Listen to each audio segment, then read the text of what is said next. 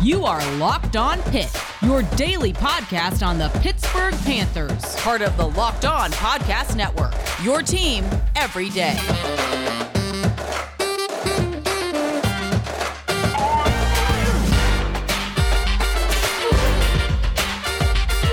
What is going on, folks? Welcome back to another episode of the Locked On Pitt Podcast, your daily podcast covering the Pittsburgh Panthers. I am Nick Fairbaugh. I write for Pittsburgh Sports Network at WPTS radio station, and I am an ACC Network production assistant. Folks, what a night for Pitt football. I am recording this after the game. We're going to talk all the things about what happened in UNC, the good, the bad, the unbelievable, all of that. What a game this was. We're going to talk about it fully in depth. I'm going to give my thoughts.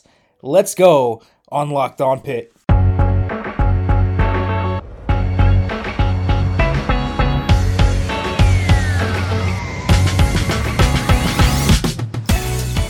Folks, welcome to another episode of the Locked On Pitt Podcast. As always, thank you for making the Locked On Pitt Podcast your first listen every day. This episode of the Locked On Pitt Podcast is brought to you by McDonald's, proudly serving communities since 1965. McDonald's has always been more than just a place to get tasty and affordable food.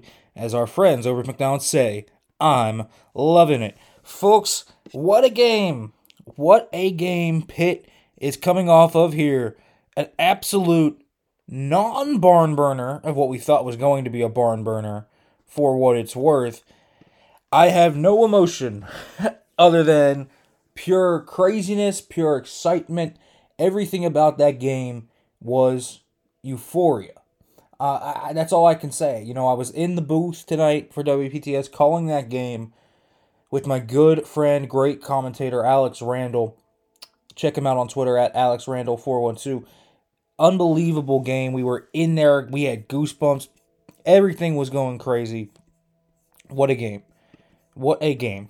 I mean, I just wanted to start out this episode just talking about kind of the overall, feel of that game. Even there, you could just feel this game was special. It had that special feel to it. It had a big game feel to it. And I take that feeling with a very big, hefty weight. Because, listen, I've known Pitt. I've been a Pitt fan for a while now. I've been a Pitt fan my whole life. And here's the thing. Pitt, at its roots, is a team that has always inconsistently not been the big team. They've not been the big dog. And that year, they kind of are a big dog. And you can feel it. The national relevance. You can feel the big feel of the game. Like, this game had legit implications. If Pitt loses this game, the Coastal's out of their hands. No, it's not now. Like, you feel the implications. It feels good to have a football team that's legitimately relevant.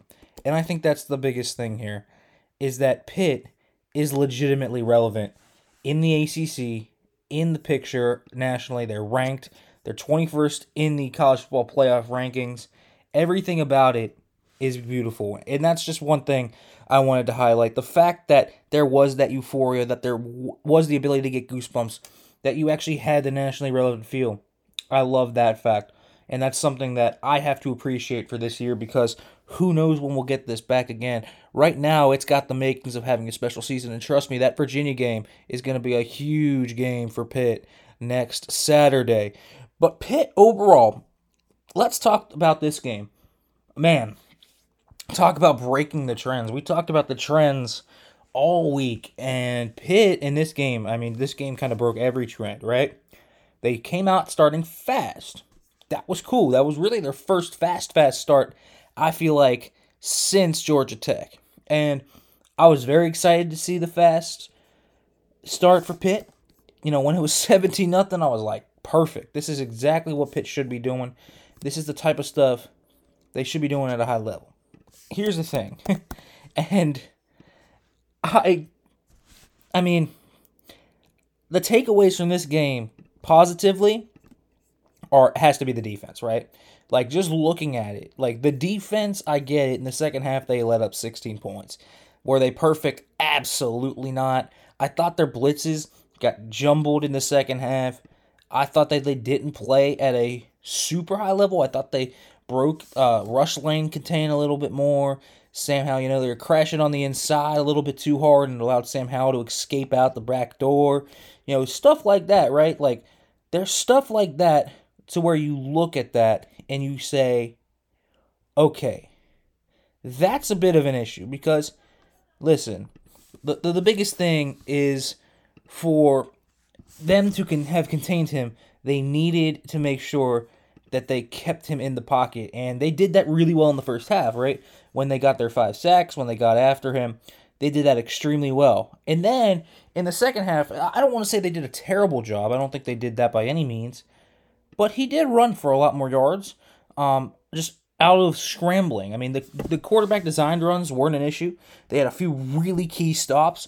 The defense stuck up big time in this game. The Phil Campbell 4th down stop, they had a few really huge 4th down stops. They had the 0 for 4 was North Carolina on 4th down. They were 0 for 4. Obviously, that includes the MJ Devonshire pick, the Phil Campbell stop.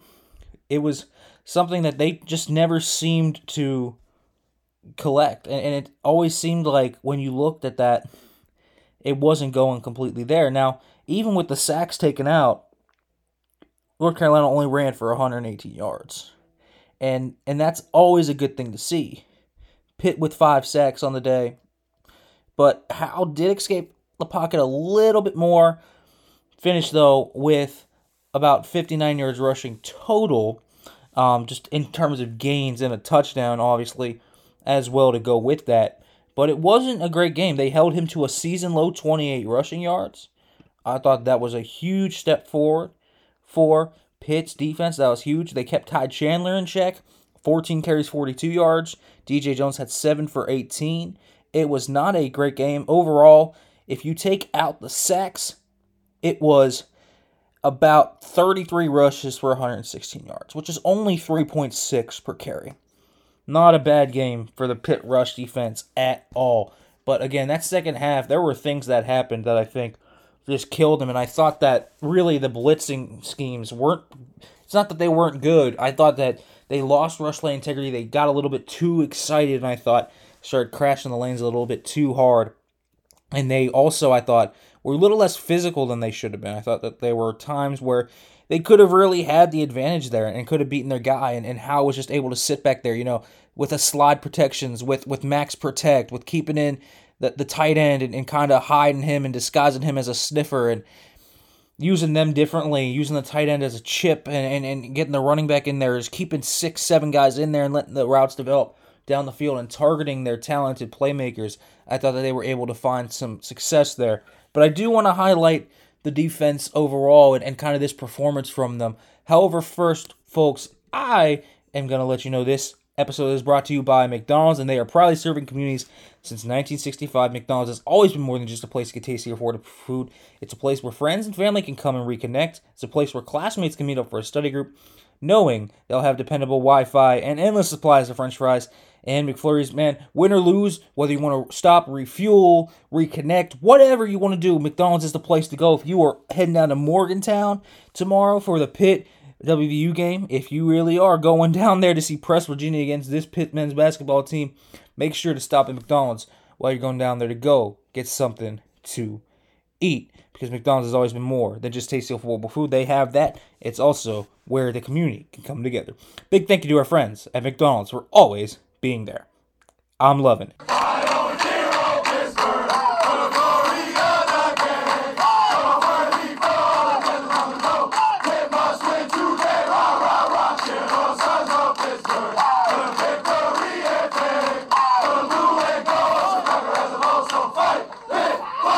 Hope you guys are feeling as hyped as the Pitt players are in the locker room after that game. Folks, Pitt, wow. I mean, let's talk about that Pitt defense, the positives to come from it. But, we talked a little bit about the negatives.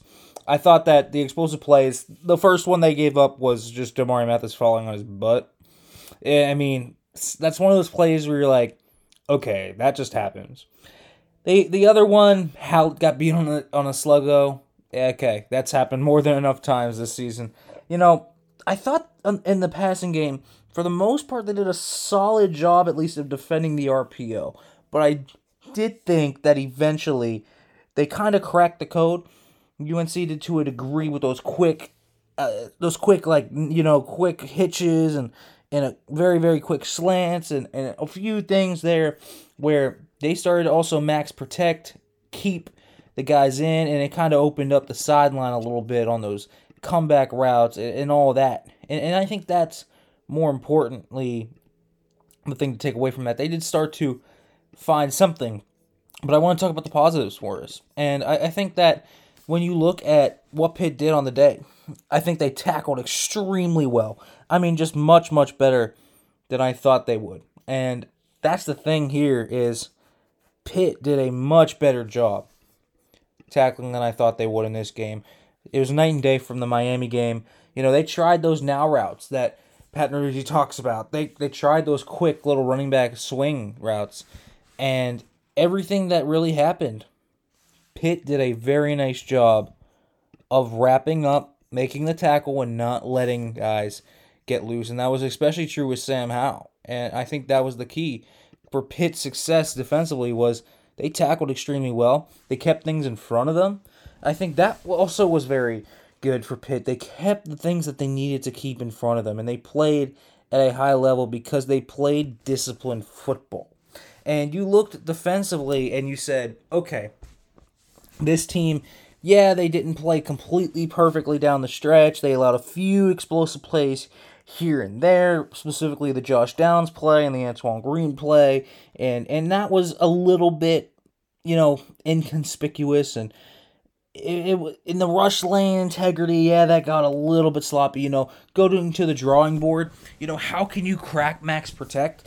Maybe you gotta switch up the rush lane integrity, and I thought Pitt didn't really understand what they were doing with their blitzes. They blitzed a lot of guys. It just felt like nothing was ever cohesive in the second half, really, until they got to overtime. That's when it started to feel a little bit more cohesive and like a unit.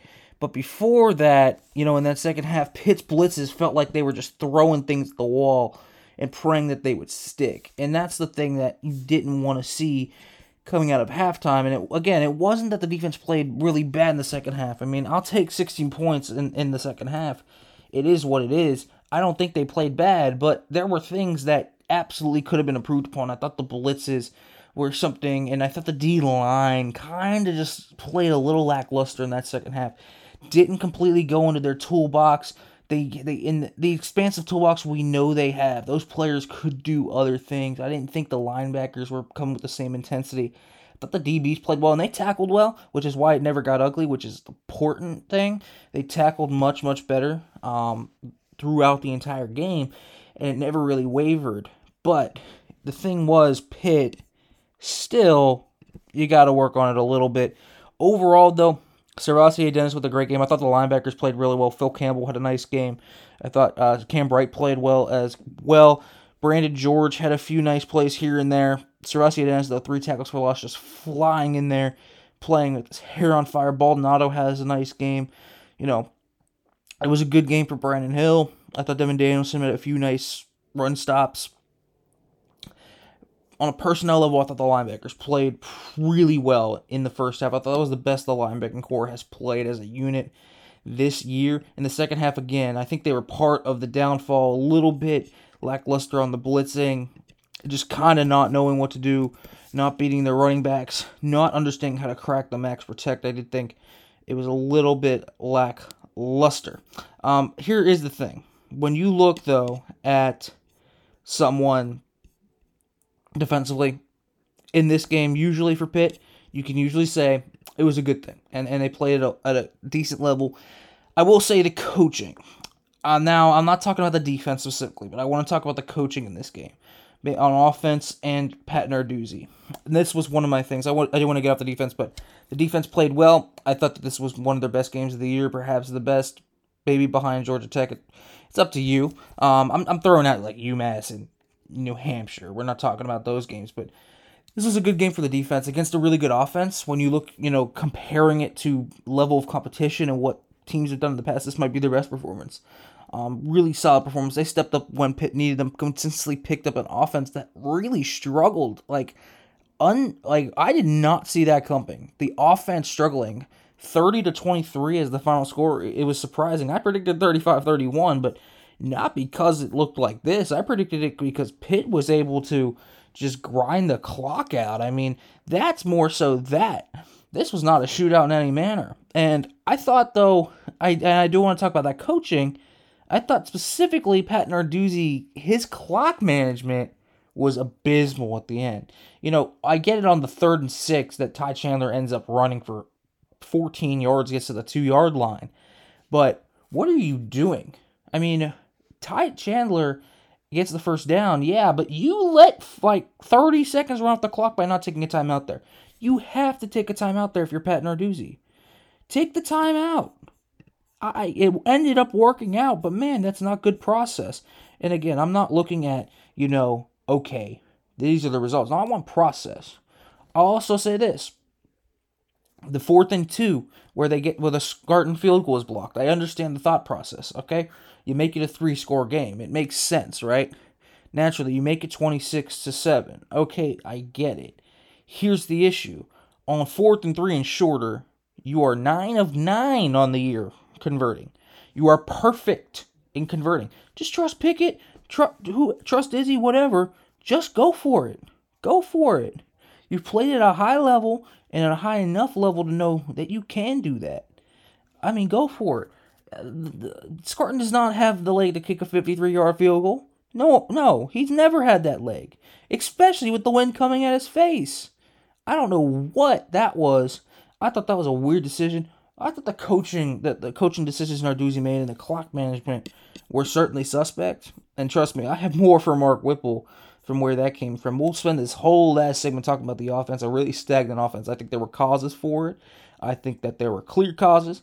I don't know if any of them are true causes in the future. I think it was a weird game where they all kind of were on a short week and got thrown out of sync.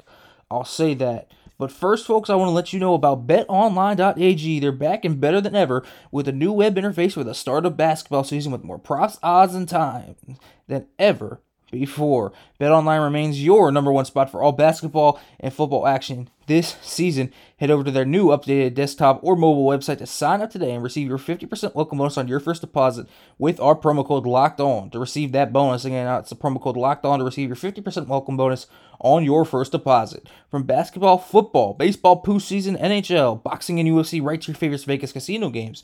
Don't wait to take advantage of all the amazing offers available for the 2021 season. Bet online, where the game starts. Folks, have you tried Built Bar yet? I'm telling you, you need to try Built Bar because it's the best tasting protein bar you'll ever have. Listen, every time I have a protein bar, it's waxy, it's chalky, it's awful, and you just choke it down, and you know you have to because of the health benefits, and if you want to get healthy, protein is huge for that, right? But listen, you don't have to do that anymore because Built Bar is delicious and healthy at the same time. They got so many different flavors. They got coconut, raspberry, mint brownie, coconut almond, salted caramel, double chocolate, and cherry barcia. And guess what? This month, Built is coming out with a new limited time flavor every 3 to 4 days. So check their website often. I know you don't want to miss out on that. And again, you get those health benefits. So it's low carb, low calorie, low fat, low sugar, and high in protein. So all the healthy benefits on top of the flavor. You get all of that. Just go to Built.com, use our promo code LOCK15. Again, that's our promo code LOCK15 and get 50% off on your order. Just use our promo code LOCK15 for 50% off at Built.com.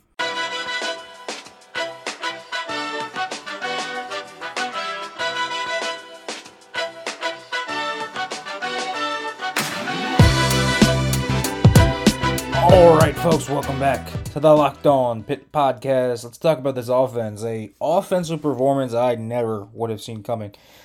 You know, when we talked about the Miami game, I said that was going to be Pitt's bad offensive day. My bad. Was their bad offensive day. I mean, really, a pretty bad performance by this offense outside of that first quarter.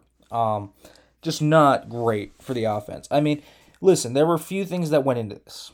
And I'll say this. I think red zone efficiency, first of all, the first drive of the game, not converting that into points, not great. You know, Pitt's red zone offense the past 3 weeks has taken a step back from where they were early in the year. Again, only a 56% completion percentage today. That's the season low for Pitt. I mean, that's crazy enough. You just kind of look, no team has really been able to stop this team until now. And it's something that I find very interesting. You know, Pitt was 9 of 17 on third down.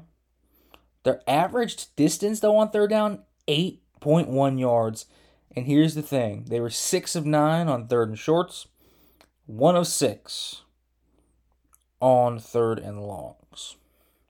And that's something that you look at and you say, boy, we got to get better at. That's something you look at. And Pitt had 10 big plays in this game overall. Those are plays with 15 plus more yards. But Pitt was 3 of 11 on 15 plus yard throws today. That's a season low as well for Pitt. Just things that are uncharacteristic of Pitt that showed up today, and you were like, really? That stuff was showing up. You know, Pickett, I thought Pickett was fine today. I thought he played at a high level. You know, I didn't think it was Kenny Pickett's fault that the offense stalled in the second half. And the second half was very, very different. Let's take second half and overtime together. 7 points, 104 yards, 2 rush yards total, only 10 rushing attempts. Izzy Abanikanda only 1 rush there in the second half. Like, come on, right? I mean, seriously, come on. Like, are we being serious here with that? 1 rush in the fourth quarter, none in the fourth, 1 rush in overtime. Why go away from Israel Abanikanda? I don't get that. That's happened before, too, where Izzy just doesn't get touches in the second half. I will never understand it. They need to use Izzy more at a high level. The guy had a good game. He was running the ball well. 5.3 yards per carry. Are you kidding me? Why did you not run Izzy more? It made no sense to me why Israel Abanikanda was not more involved in the game plan today, especially in the second half when they were stalling and needed a spark and they were getting a ton of too high shells. Why not just run the football with Izzy? It made no sense to me. I thought that was a weird part of the game plan for Mark Whipple. The weird just reliance on the passing game when you didn't need it. You know, I'm not going to say I think Pitt's a better passing team than rushing team, obviously. Any smart person would say that. And Jordan Addison, Lucas Krull, Jared Wayne had nice games. So did Gavin Bartholomew. But let's talk about this. Why in the world are they not running the football a little more? Like, what about they averaged 4.7 yards a carry? It was pretty solid. I mean, they were getting good runs. They could run the football against this team. That's the thing about Mark Whipple. Why do you just go away from the run so much? It's okay to run the football. I love passing the football. But when you're up 23-7, you do not need to throw the football like you're down 23-7. It's okay to run the football. Now, listen, what caused it? I think there were a few things. One, I think that the loss of Gabe Hoy and then Cradle getting hurt, it kind of caught up to them a little bit in the passing game. It allowed a little bit of pressure.